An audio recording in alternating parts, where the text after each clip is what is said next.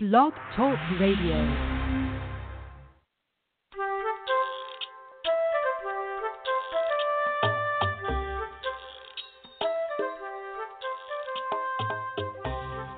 Hi there, I'm Laura Mize, pediatric speech-language pathologist, and welcome to Teach Me to Talk, the podcast. Let's get started with a couple of announcements before our really exciting topic today. First of all, there's a big course sale going on at teachmetotalk.com. If you are on my email list, you already know that because you got an email yesterday. If you're not, let me tell you about it. We're offering right now $25 off any of my full-length continuing education courses. The first one is Early Speech Language Development, Taking Theory to the Floor. It's a super comprehensive course, 12 hours on DVD, that will walk you through the hierarchy of helping toddlers who have speech-language delays. So you'll talk about social skills, receptive language skills, a little bit about cognition in that course. Kind of hold that thought there because we're going to talk about cognition a little bit later. Expressive language skills, and then speech intelligibility. So if you are new to early intervention, if you are a new SLP, if you are a seasoned clinician like I am, but you feel like, oh, I need some new ideas, I need a refresher, I need to like my job again, that's a great course for you. And again, all of my full-length CE courses have ASHA credit. So if you're a speech pathologist, again, you can use that for your certification maintenance or your state licensure or your program requirements, whatever you're looking for there.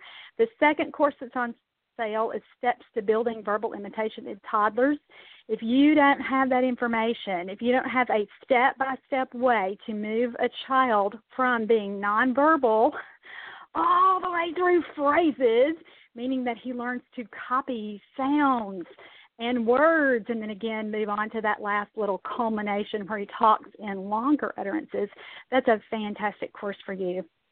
And again, both of those courses have tons of video clips, so you'll not only hear me teach it and talk about it, and again in a little more in-depth way than we get to do here on the podcast, because the podcast, remember, is designed to reach a broader audience. So lots of parents listen to the show in addition to all of us therapists. So again, the courses are a little more technical, but lots of committed parents tell me that they have benefited tremendously from the courses too. So if you're a parent and you're thinking, oh, I don't know, if you want to get one, my suggestion would just be try it out and see if it's good for you. It's going to be more in depth and more technical, but if you're a committed, educated parent, it will not be too hard for you to think about that material and, again, be able to synthesize that and assimilate that into what you do with your child. The last course that's on sale is my new course, Is It Autism? Recognizing and Treating Toddlers and Preschoolers with Red Flags for ASD. Part one of that course is a tool that any of you who is kind of on the fence with a kid, you're right in his home or he's right in your office or in your therapy room, and you are looking at him and thinking, do you have autism? Is this autism? Is this something else? This could be autism. I don't know. I'm unsure. I'm scared. I'm really unsure of myself in this area with diagnosing or understanding when a child will qualify for an autism diagnosis. That course is for you. We walk through the DSM-5 criteria, and so you'll know step by step by step what examiners look for. So even if you are not responsible for officially giving a diagnosis of autism, it will still help you tremendously as you sharpen your clinical skills there, your diagnostic impressions, so that you know what you're looking for and that you can be much more confident than if you had not taken a formal course before. Part two of the autism course is even better because it focuses on intervention. So not only is this kid or is he not on the spectrum, but what do I do about it after that? Or what if this is a kid that's really borderline who has a few little red flags, but you're thinking, oh, I don't know if he would officially get this. Those are the kids who actually benefit the most from this kind of intervention because you are targeting what you are doing in therapy to their core deficits. And when we treat core deficits of any diagnosis, then we're much more likely to have a better outcome. So I wanted to tell you about those three courses today. If you need the coupon code, it's course sale. I believe that's right. If that's not right, if you're entering that during checkout and it doesn't work, just shoot me an email at Laura@teachmetotalk. But we're offering $25 off each of those courses, and several people yesterday, lots of people ordered more than one course. So it's a great time to get all of your CEUs that you're going to need for your ASHA certification period, that next period coming up, or your state licensure, or again, anything you would need for that. Now, if you're not an SLP, but you're another kind of therapist, a developmental therapist or developmental interventionist, one of you teacher people, as I always say, whatever they call you in your state, you can still take these courses. And again, you will benefit enormously from looking at communication from a more technical perspective than maybe you normally do, looking at just educational resources here. And you'll get a certificate of completion, so you'll be able to count it toward whatever program requirements you have too. If you have to get credentialed in your state or recertified or whatever your program calls it, you'll be able to take that certificate and use that course as contact hours for that too. So I wanted to let you know about that. Secondly, let me announce a really big appearance that I'll be making in the fall. On September 23rd, I will be in Toronto. I've never been to Canada before, so I'm so excited about that. And you can get information about that at my website at teachmetotalk.com and hopefully sign up for that. I think they still have some spots left. So I'd love to see you in Toronto if you are near there. All right, let's move on and talk about today's show. Now, we have been talking about the 11 skills toddlers use before words emerge for weeks and weeks, and we are finally nearing the end of this series. We're on skill number 10, which is so important, and it's helping a child learn how to initiate interaction. So let's just talk about what initiation is, because sometimes I'll say that to a parent, and they may not come out and say, Laura, I have no idea what you're talking about here.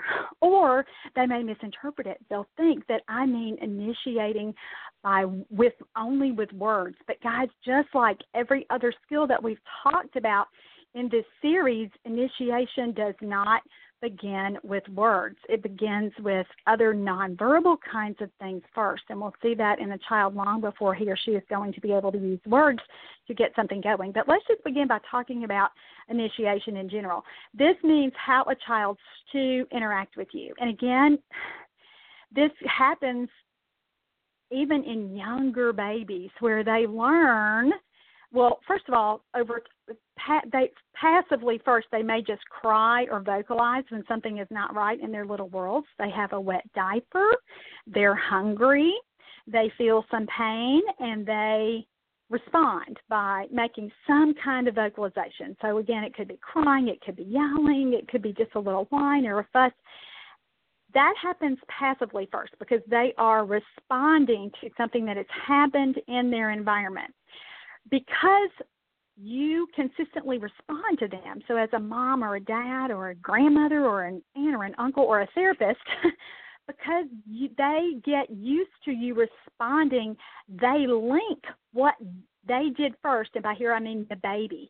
The baby begins to link what he did first with what comes next, meaning I made some noise and my mom got her behind in here to check on me.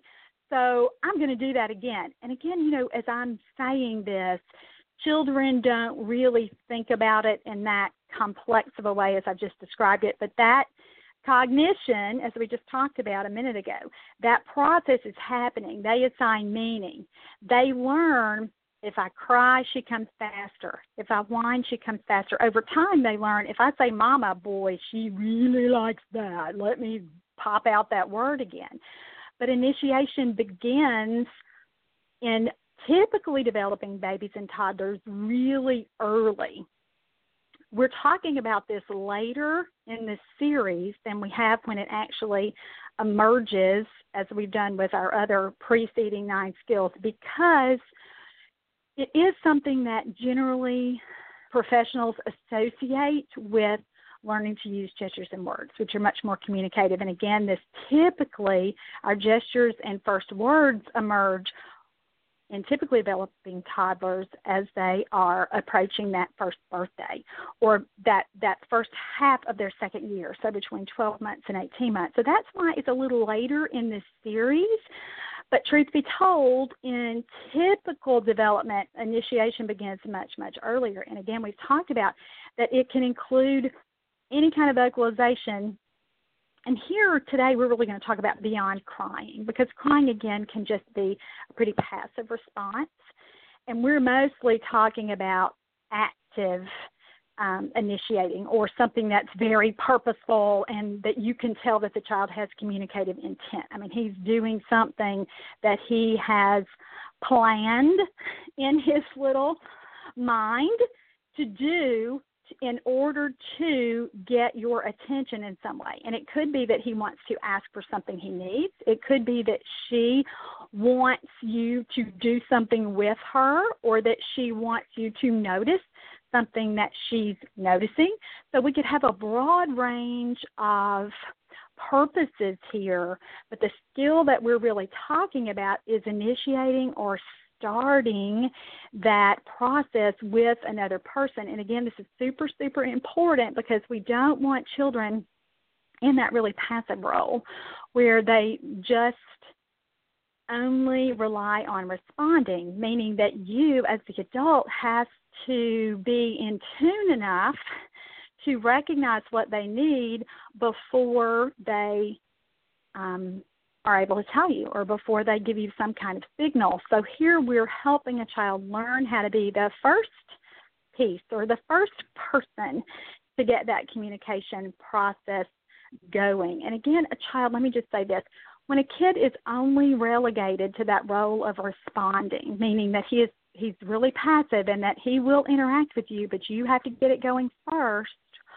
or especially our little guys for whom responding is so difficult, that it just ever to get them to realize that you are trying to interact with them, this initiation piece is really, really, really important. We don't want kids to stay in that passive role where they are completely dependent on someone else to interpret their needs, or to, again, realize or recognize something that would make their worlds more comfortable. We want to teach them that communication is powerful, and we want to teach them that they are in charge, so to speak, of what happens in their little worlds, so that they don't have to resort to waiting on you, or crying, or again when they're strictly in that passive responding role. So it's a super, super important skill.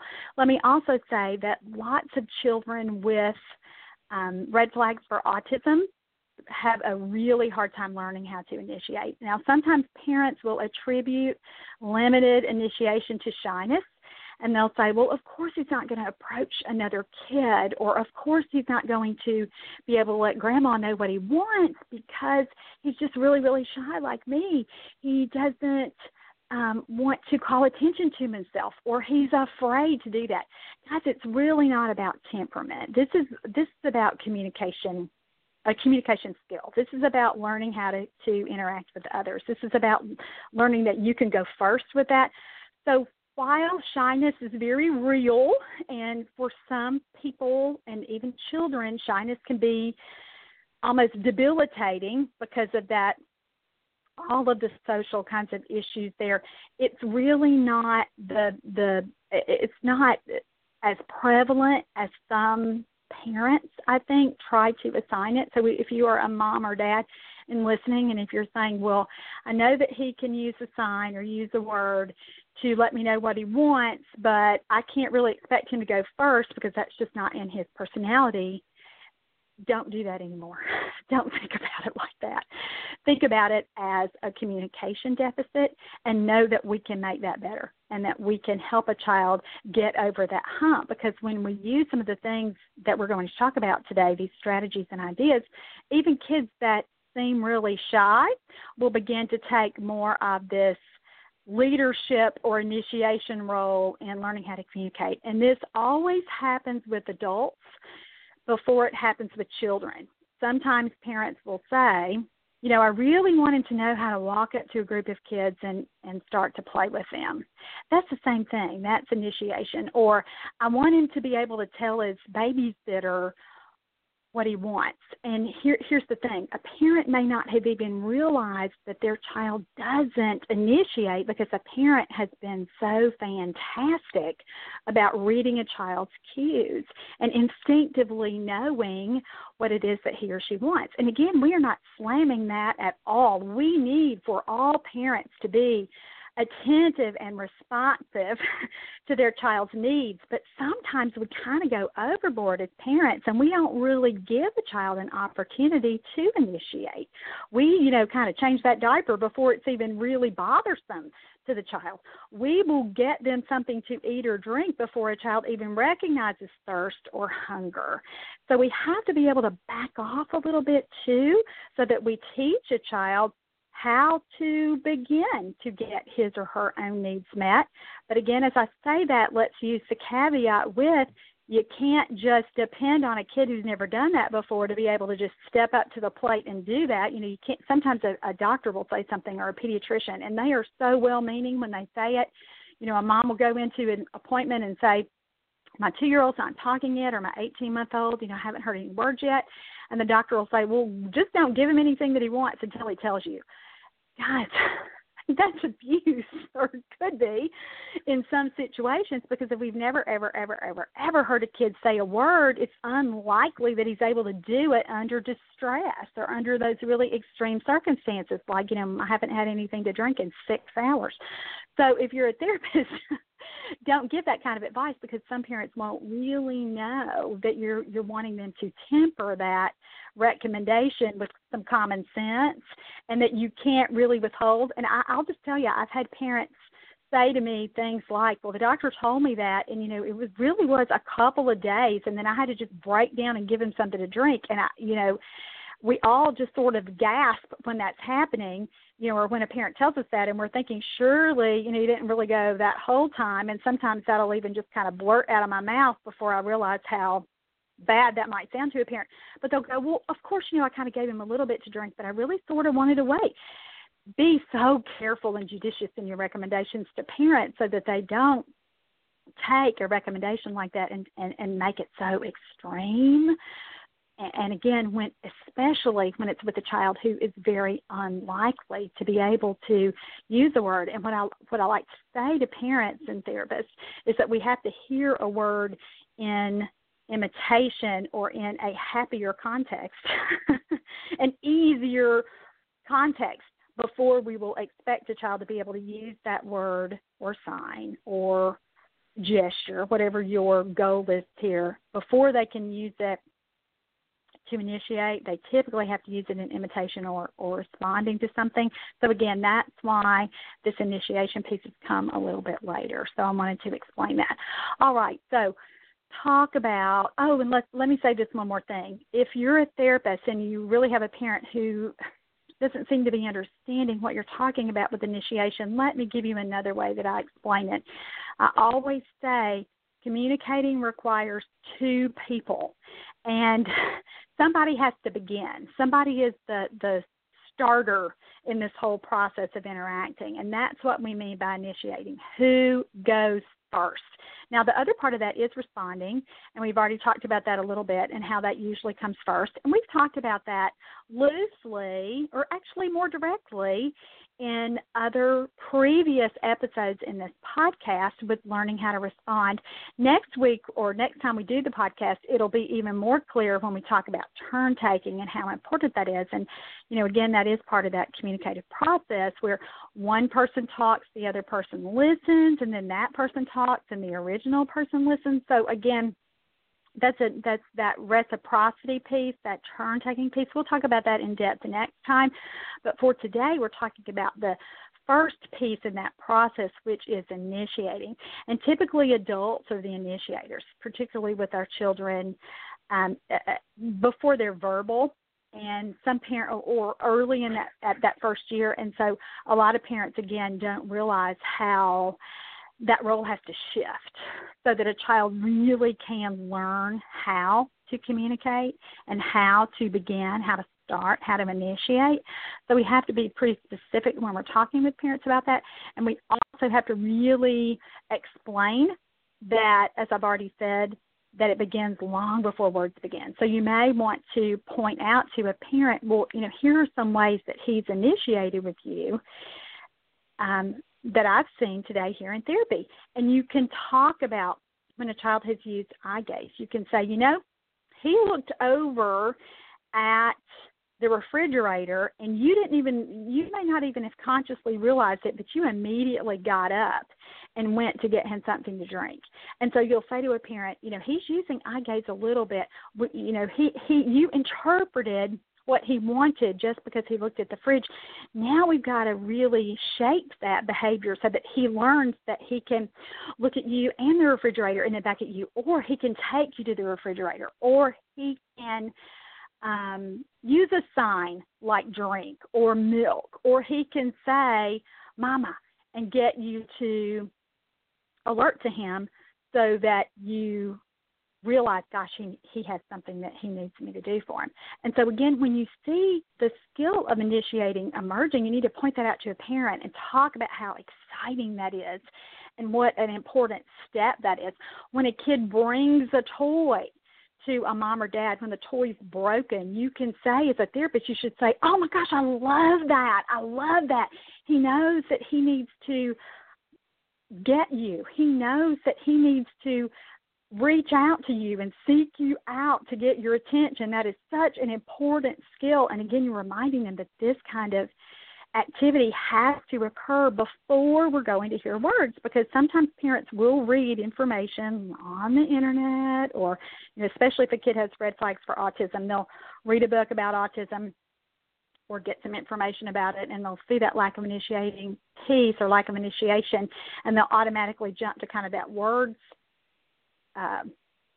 phase, when really it started long before there. So again, those are the things that we look for, and that we're really, really going to help parents figure out and notice, especially if it's a really new skill or an emerging skill. But let's kind of talk about what are some things that we can do to help a child learn to initiate. First of all, it has to begin with paying attention to what the child is paying attention to, what captures his interest. Now, first of all, you're going to use those things, just with common sense. If he likes it, if he's paying attention to it, aha, I've got him. Use that, because I know that that's something that he has noticed and that he probably wants, or he would like to do or use or interact with. And so you're going to talk about those things with that child. You'll look at those things. So you'll begin to model eye gaze. Model showing him, hopefully he's looking at you. Hopefully he notices you, noticing whatever it is that you want him to notice. You're going to use eye gaze. You're modeling that so that if there's, let's say there's something really interesting to look at in your house. Let's say there's, a spider web, or something that, again, is a little bit novel. Novelty is so important. We'll talk about that concept in a minute. Let's say that there's an older sibling and they brought home something new from school, maybe a giant finger painting or something like that, and it's on the refrigerator, but your toddler hasn't noticed it yet. And you think, he's going to think that's really cool. Before you start talking a lot about it, and, let's say it's on the refrigerator and you guys are all in the kitchen, and, maybe he's even in his high chairs kind of standing there, you can start by just looking at that picture and then looking back at your child, and then looking at that picture and looking back at your child to see. And remember what that is. That's really what? It's really joint attention. Remember how we talked about that several shows ago? So the joint attention piece there. And again, you're teaching him, you're modeling for him, hey, I can look at something and then look back at you, and that's going to direct your attention to that. So you can do that. Use your gestures. After you've done your eye gaze shift, point. Walk over to the painting and tap it. Do something visually and with your body, your actions, to direct his attention to that. Naturally, we're all going to use words here like, oh, wow, or look, or any kind of word that would get a child to redirect his attention of what you want him to see. So you're going to do that particularly for children that are still kind of wobbly with that joint attention piece. And what you're doing here is you're essentially teaching him, I want you to notice this, or more importantly, I am noticing you and what you are noticing, particularly if he's looked at something first. So again, that's kind of, go back and listen to that show on joint attention and do some of those things, particularly if your child isn't using a lot of eye gaze, meaning that he's not looking at you and looking at what he wants and then looking back at you. That's a starting point. Another really, really, really, really, really important thing that we can do to help kids learn how to initiate is just arrange the environment so that she needs you to get what it is that she wants. All right, so let me tell you this story. A couple years ago, I had this, just wonderful family who came to see me from out of state. And Dad brought the little boy because Mom had just had a new baby, and it was easier for Dad to travel with the 2-year-old.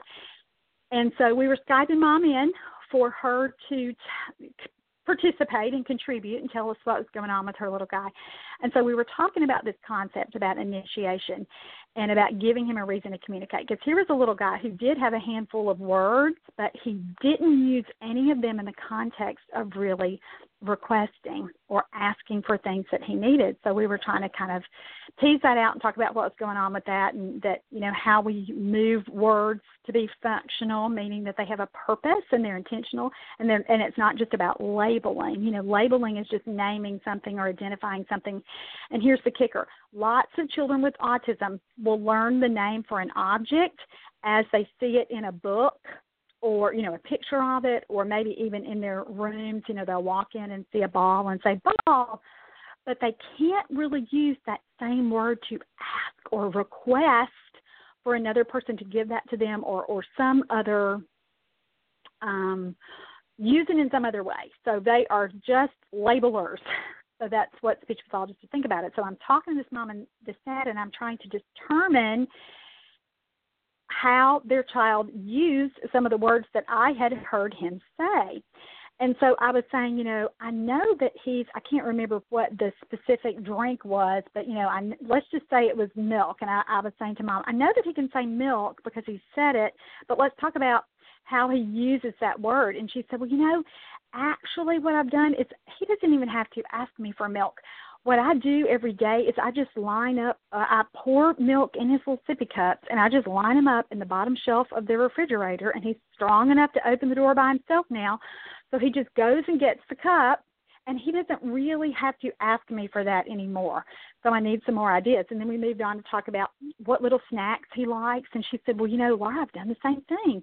I've just put those really low, or I'll just kind of set out a big bowl of, whatever it was. I think it was goldfish, so that he doesn't have to come get me. I've arranged everything so that it's just all right there, and he has everything he needs.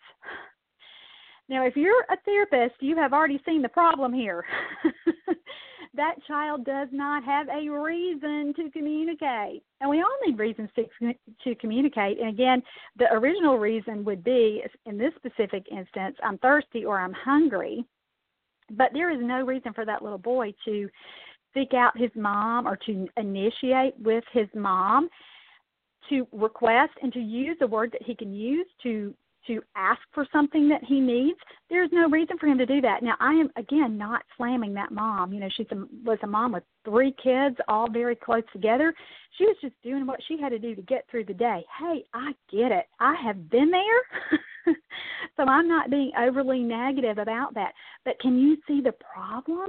There's no, again, reason for him for milk or say fish beyond if he's labeling and seeing it. And again, even if he screamed, fish, and that's kind of how he talked. He was such a cute little boy. It wasn't directed toward anybody. It wasn't really communicative at all. He's just naming that, and it really didn't matter if somebody else was there to hear it or not. That was all really kind of his language. His words were pretty self-directed and just for him, because he didn't really interact with other people as well or as frequently as we wanted him to. So by doing that really kind of mom sense kind of action with, I'm going to line the sippy cups up and I'm going to put the snacks out. This is going to be easier for me because then I can deal with the newborn baby and I can deal with my very demanding preschooler, and I can kind of let my toddler, I'm only going to be in the put out fires mode here. She really limited his opportunities to initiate. So we have to look at what we can do that would make it easier or more likely that initiation would occur. So let's just talk about some things that we can do. And let me just say something here too. Sometimes parents don't set up these little situations because they'll say, he just gets so mad, or I don't want her to be frustrated. I wrote a post several years ago, actually back in 2008, so a long time ago now, 8 years ago, called A Little Frustration Can Go a Long Way. And here we're talking about how sometimes kids have to be a little, frustrated, or a little, they have to want something. We can't just cater to every little whim, or again, that desire to learn how to communicate and especially how to initiate doesn't really have an opportunity to grow. So we have to look at ways that we can make it more likely that a child will learn how to start communication with his parents, or how to, like in the case of the little boy that I was just talking about, he had some words, he just didn't know how to use those words. So we have to set up situations that will entice a child to try a little harder. Now, you don't want to overuse this, as we talked about before, and you certainly can't be mean-spirited about it. And by that I mean, like we've already given that example of, just don't give him anything until he asks for it. We don't want to do that, but we do want to again, make it more likely that a kid will use a word he knows how to use, or will learn to use a word because the motivation piece is there. He loves whatever it is that he wants, and you are really setting up a situation so that he needs you in order to get it. Now, let me mention this post again. A little frustration can go a long way, using sabotage and withholding effectively to entice your toddler to talk. That I'm linking that in the summary or the written post at teachmetotalk.com. I'll link that so that you can find that post easier, because, again, it's 8 years old, and so you'll need to scroll back through. But here's why I wrote this post originally. I was reading a parenting board, which I used to do all the time and don't get as much time to do that anymore. But this mom said they were having this discussion on this board, and this is just such an eloquent quote that I'm going to read it. She said, "I think it's a truth for humankind that frustration helps the learning process and builds determination, but failure does not. Difficulty can build character and discipline and commitment to one's goal, but failure repeated over and over is defeating, especially for children, and it can be damaging to one's self-concept and self-efficacy." And the mom goes on to say, "I try to keep that in mind when her child has frustration as well. I want him to learn to strive, not learn to fail."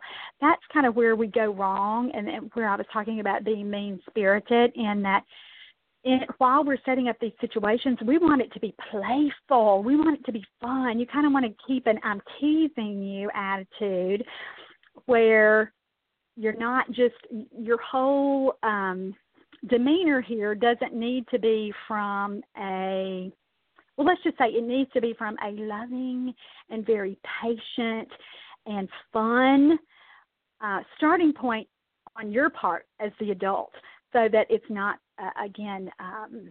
it's not mean.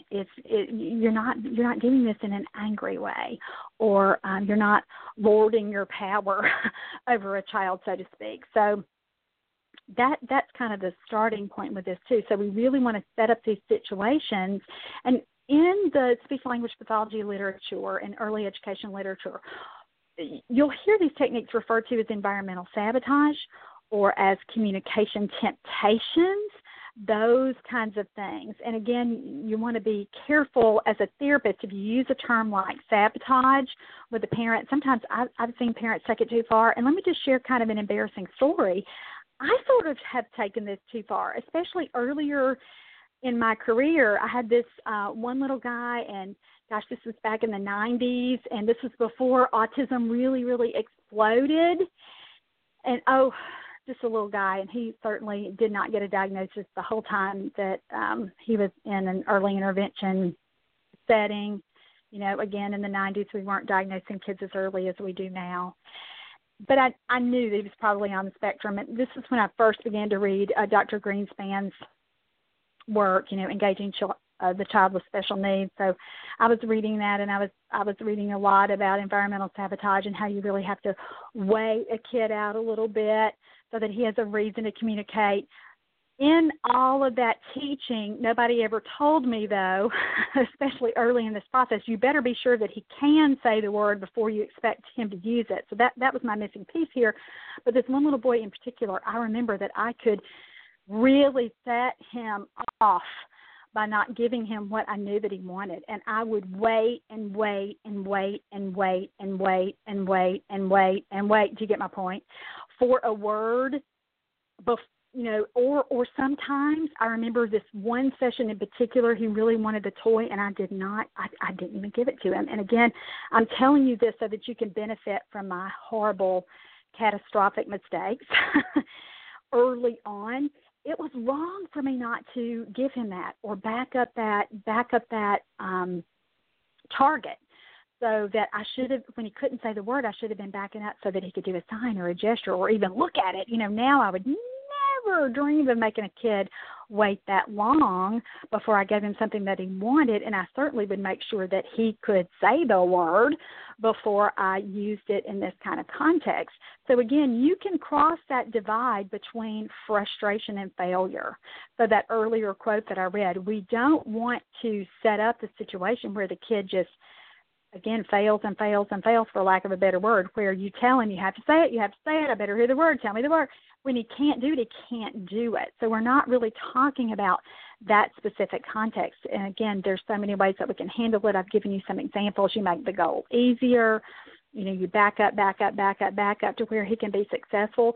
So even when we're talking about these strategies today, don't take it to a mean place. Don't take it to the point that a child would be extremely frustrated and cross over to, you know, where he's crying and pitching a fit or where he's mad. And sometimes as a parent or as a therapist, as an adult in general, we get kind of on a little high horse a little bit where we think, well, you know, you're going to do it or bust because I'm in charge here. Don't get into power struggles like that with kids, especially when they've been late talkers and they're still essentially nonverbal, because there is no way they're going to be able to use a new skill like a word or a sign when they're that distressed. So you can't let them go over the edge. You've got to catch them when they're in that happy, just right place to use these strategies so that you even have half of a chance of being successful. All right, so let's talk about some examples of modifying a kid's environment so that he or she is more likely to want to initiate. So it could be that you do something like give them an empty cup. So they have the cup there, and that should prod them, you know, to try to drink, and it's empty. And hopefully, if they can use a word, we'll give them a reason to say that word, to request that word, or even to hand the cup back to you. That would be where we would think about going with a kid who doesn't initiate at all, for them to know, you know, I'm trying to drink here and I'm not getting anything. Hey, let me give it back to this grown-up here, so that they can meet my need. And again, can you see how giving a kid an empty cup and them trying to drink and then there's nothing there, and then them throwing it down or falling on the floor crying, just very, very upset that there's no empty cup. Can you see how the next little step wouldn't be really saying the word? The next little step would be what? It would be giving you the cup back, or it would be looking at you like, there's nothing in here, you know, and again, they can't say it yet, but you certainly would want them to realize it, and to realize I cannot physically go pour myself some juice. I need you to be able to do it. So when we're looking at that next little step, just having a kid look at you like there's something wrong here would be progress over throwing the cup across the room or even just walking away disappointed. So you want to look for that next little step. It could be that you're doing something like if he has a favorite toy that he really, really loves, you may put that up where he can't really get to it as a way for him to see it and then use a gesture like pointing or look at it and look back at you, some of those earlier gestural things that we were talking about. Not just arranging his environment in some way. It could be that you'll give him part of what he needs for his little activity, but not the whole thing. So a lot of times what I'll do is I have this little whirly racetrack that Fisher-Price makes, and they put out new ones every few years to coordinate with whatever the latest movie is. And so the little racetrack, I'll put the racetrack out, but I'll hold the cars. And so if a kid has a sign for car, he could sign it, or he could certainly say car, but you've got to really, again, act kind of stupid on your part, like, what do you need? Oh, what is it? So that they learn, gosh, I really need to communicate in some way with this lady so that she's going to get me what I want to be able to play with this toy. It could be something like you'll put a kid who loves a bath in the bathtub without any water. And so can you see how you can have so much fun with this? You know, look at what a kid likes to do. If he likes to draw, put out the paper, but don't give him the markers. If he wants to watch his favorite show on TV, you could certainly have the TV off and have the remote right there. And his way to initiate, again, is not going to be saying, hey, Mom, turn the TV on. An earlier way to initiate that might be just to give you the remote, or it might be to look at the remote. And again, sometimes you're going to say, well, he's just going to walk over and try to turn on the TV himself. Well, with lots of newer TVs, you can hardly figure out how to do that without the remote. So you've got to set up the situation so that he is less likely to be so independent and try to do it himself. And some kids might try to do that. I mean, they might, you know, I've had kids when we've tried to use TV like that, walk over and try to smack the TV or, you know, do something to get it turned on. But most of our little guys really do have cognitive splinter skills so that they have understood, man, Mom uses this rectangular black object here to get this machine to work, and so they do figure out how to give it to you. If you have a kid that hasn't made that connection, do some hand over hand. So as the therapist, you're there with the mom or the dad or whoever you're doing therapy with. You know, you say, oh, you want to watch Buzz? We're going to watch Toy Story. Well, Mom has to turn on the TV. Where's the remote? And you know, you may not be able to use that much language with every kid. Probably not. If we have a kid who still has this developmental phase, but you could take his little hand, put it on the remote, and then, you know, give Mom some instructions. Say, Mom, I want you to hold your hand out really, really big so that he gets that he is giving you the remote. And so you take the kid's hand and you have him put it in Mom's hand, and then you all cheer and then turn the TV on. And you may have to do that, gosh, over and over and over, you know, 35 times in one session to really teach him I can initiate that request. Now, again, as a speech pathologist, you may be thinking, but I'd rather him say TV, or I'd rather him say Buzz, or I'd rather him say on.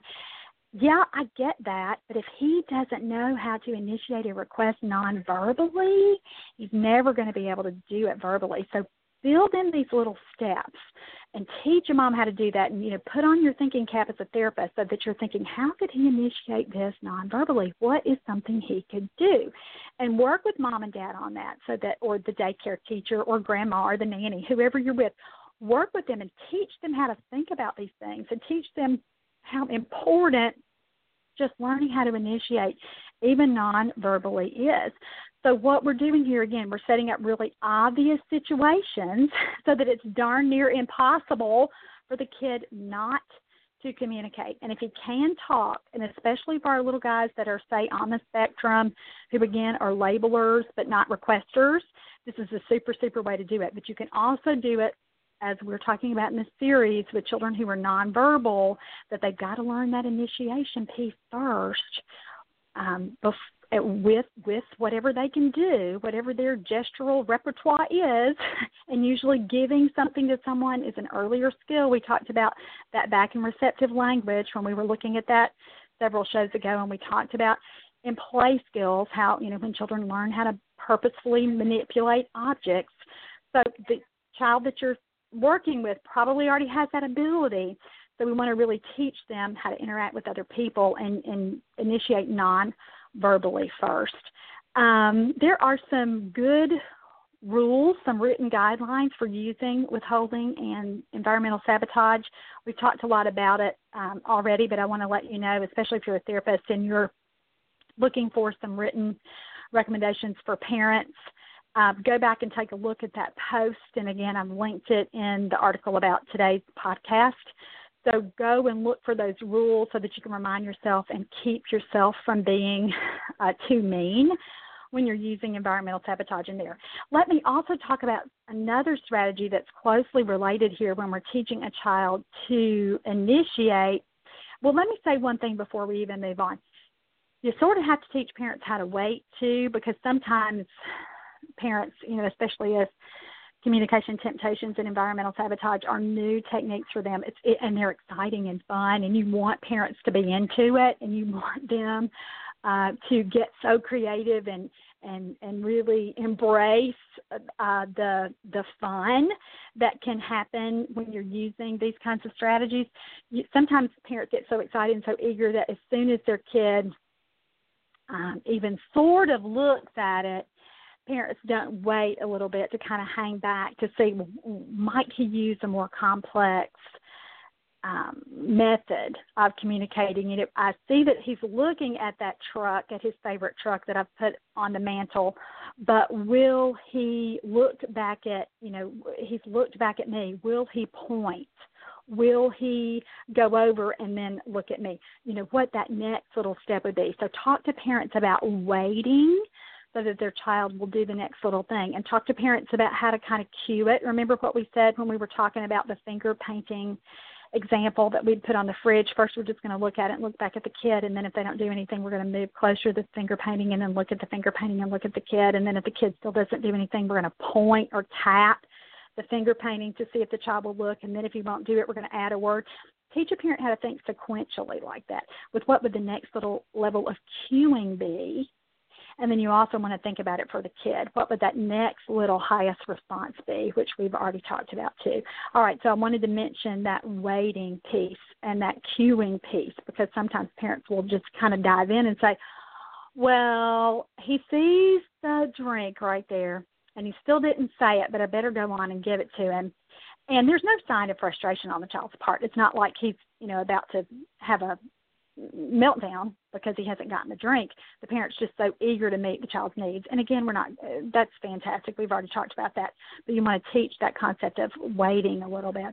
All right, other things we can do here is if you're trying normal, everyday things that a child likes and you're still getting nowhere with this initiation piece, you may have to introduce some novelty to increase a child's interest. So let's talk about some of the things that we can. I'll just be really honest with you. This is one of the main reasons that I still think that we should have some leeway as early intervention providers in bringing toys, and even into home visits, because novelty is a big deal for little brains. I mean, when we see something that we've never seen before, it causes us to pay attention. It causes us to look and alert. And so sometimes, even if you work in a program where you don't bring anything, sometimes just bringing one or two little new things that things that might be unusual, things that that a child has not seen before, may be just enough to teach him how to initiate. I have a big sphere ball. Do you know what I mean by that? One of those balls that collapses, and it's made from different colored plastic rods or connectors, and then you pull it apart and it gets really, really big. So toys like that they've never seen before. If you've taken my new course, Is It Autism? One of my little friends in that course named Drew, his mom figured out that he loved balloons, and those were helium balloons, and that was novel for him. So she told me that in one visit, and you better believe what I showed up with next week. At his next visit, I stopped at Kroger and got a balloon for him, because when you know that a kid likes something but it's still pretty new, oh my goodness, that's the best material for you to use. You may do something too where you're putting something that's out of place. And so many children, especially kids on the spectrum, like order. And so when we mess things up a little bit, they notice that. And so that really teaches them to at least acknowledge that something is different there. So you've given them a way to initiate. And again, it might be just by really looking at a spill that's on the floor, or it might be that you have in some way rearranged the room. I do things like I'll take potato head glasses and put them on another toy, even on a toy that doesn't have a face, and that really doesn't seem to belong there to the child, and they'll notice that. Oh gosh, this is such a cute little story. Years and years ago, I worked with a set of twins who had seen another therapist first, and she went on maternity leave, and I was the replacement therapist. And so I'm talking to the mom about these kinds of concepts, particularly for one of the little guys. And she said, oh, my other therapist used to do this, but I didn't really understand what she was doing. Now this makes a lot more sense. And I said, what'd she do? She said, well, she would take her shoes off and her socks off, and then she would put her socks like on her hands. And so she would wait till my little boys noticed that socks were on her hands. And I thought, oh gosh, that's a great idea. But then the mom went on to say, and now my little boys are obsessed with putting socks on their hands. So I think that was a cute little idea of how just exciting that kind of new presentation of an everyday item can be. You can do things like take a hat and put it on, a doll, or just anything, a hat that they've never seen before. Say it's their favorite hat, but you put it on a stuffed animal. And if mom has never done that before, kids are going to notice that. So pay attention to novelty there. Anything that's out of the ordinary, even something like putting a basketball but up on the TV stand. Just anything that would look out of place to a child. I read an academic article about this a while ago that talked about in the study they were doing things like hanging an umbrella from the basketball hoop in the gym at the school where they were working, so that they would see if the kid noticed that and in some way wanted the adult to get that down. Or another example was they had a wig, pretend hair, and they put that on a child's favorite toy, which happened to be like a horse, a little plastic horse. So anything that looks out of the ordinary. So don't discount novelty, especially if you are having difficulty getting a child to kind of notice something, and then include you in that noticing. And now remember the environmental placement piece too. You don't just want it so that the kid notices something's out of place and then he tries to go fix it himself. You want it so that he needs you, because that's the initiation piece. It's not just enough for him to notice it and try to get it or do something. You want him to communicate here. You want him to look at you. You want him to reach for whatever that object is and then try to get you to get it for him. And in some way, communicate and begin that interaction. And eventually, again, we want him to use signs and words so that he can request.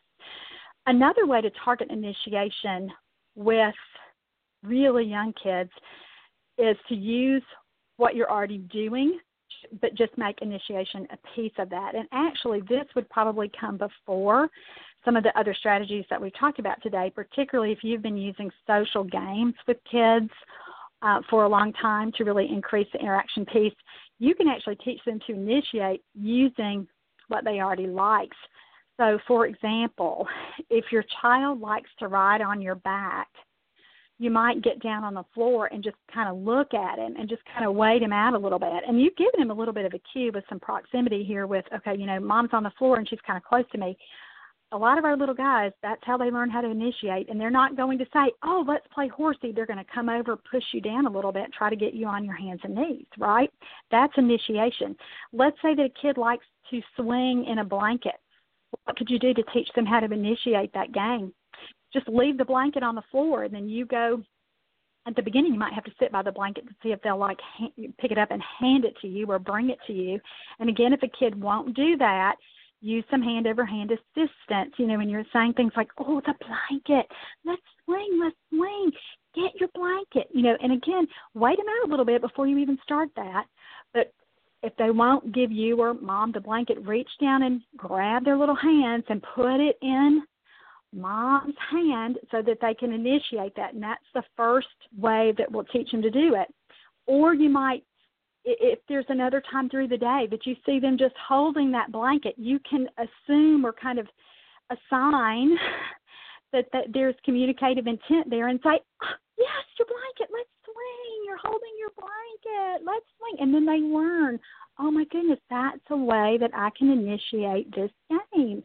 So look at what they already like to do, those routines that you've worked so hard to get in place, and think about what that next little step would be. Let's say they like bouncing on your legs, like ride a little horsey game, and you bounce them on your legs. And by the way, if you need some help with these kinds of ideas, they're all listed in my book, Teach Me to Play with You, and it's all spelled out for you, and you'll get some great ideas. But for this little game, Ride a Little Horsey, if you hold their hands as a part of that game so that you can bounce them on your lap without them falling off, get them on your lap, but don't immediately offer your hands. Keep your hands down in your lap, or even, put them under your legs or behind your back a little bit to see if a kid will reach out and initiate that game with you. It could be, you put them behind your back and the kid just does nothing. He tries to walk away. Don't let that happen. Then you might, get your hands in front of him real quick. And then he learns, oh, my goodness, I have to grab her hands here. That's my part of this game.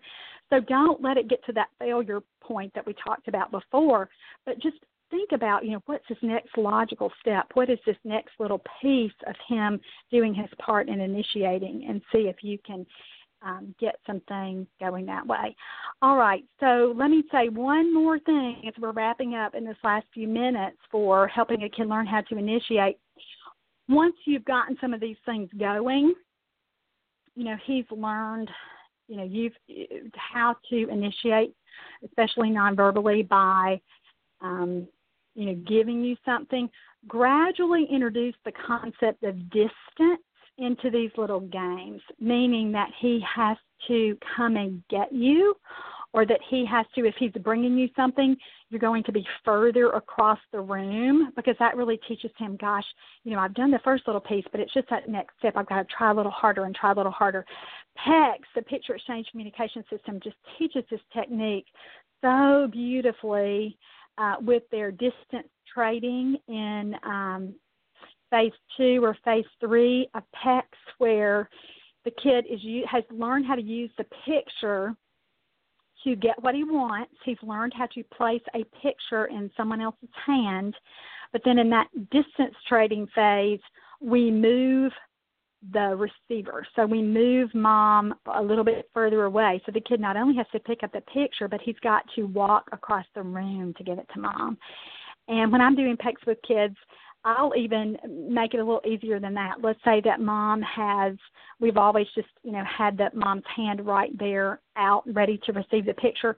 We'll ask mom just to hold her hand back just a little bit. So just increase that little bit of distance so that he begins to try a little harder, or do that, again, something that's just a little bit more complex with handing that picture to mom. And so he may not be able to immediately go from giving it to mom when they're seated, face-to-face right at the table. He may not be able to walk across the room just yet, but we're going to create a little bit more distance where the chairs are further apart, or mom's hand is not, again, like I said, not quite as close to him, or just something, the picture is scooted over just a little bit, where he's got to do something that's just a little bit harder so that he can really, really learn how to initiate. All right, so I just got the warning that we have 30 seconds left in the show. I hope that these ideas will give you some new ways to work on initiation with children. It is a really, really important skill for new communicators to learn. And again, they're never going to learn it with words initially. You've always got to look at what would come first. So look at the gestures. Look at a nonverbal way for a child to initiate that communication first. And if he can't do it with his little hands or little body, start with eye gaze with that. before you get to words. We didn't really talk a ton about vocalizations, but anything that's just a purposeful, or da, or, ooh, something, just so that a child is vocalizing, using his little voice to get your attention, is going to be another way that he can initiate even before he gets to words. All right, so that's it for this time. I hope you'll join me next time for the very last show in our series. Have a great week until then. Bye-bye.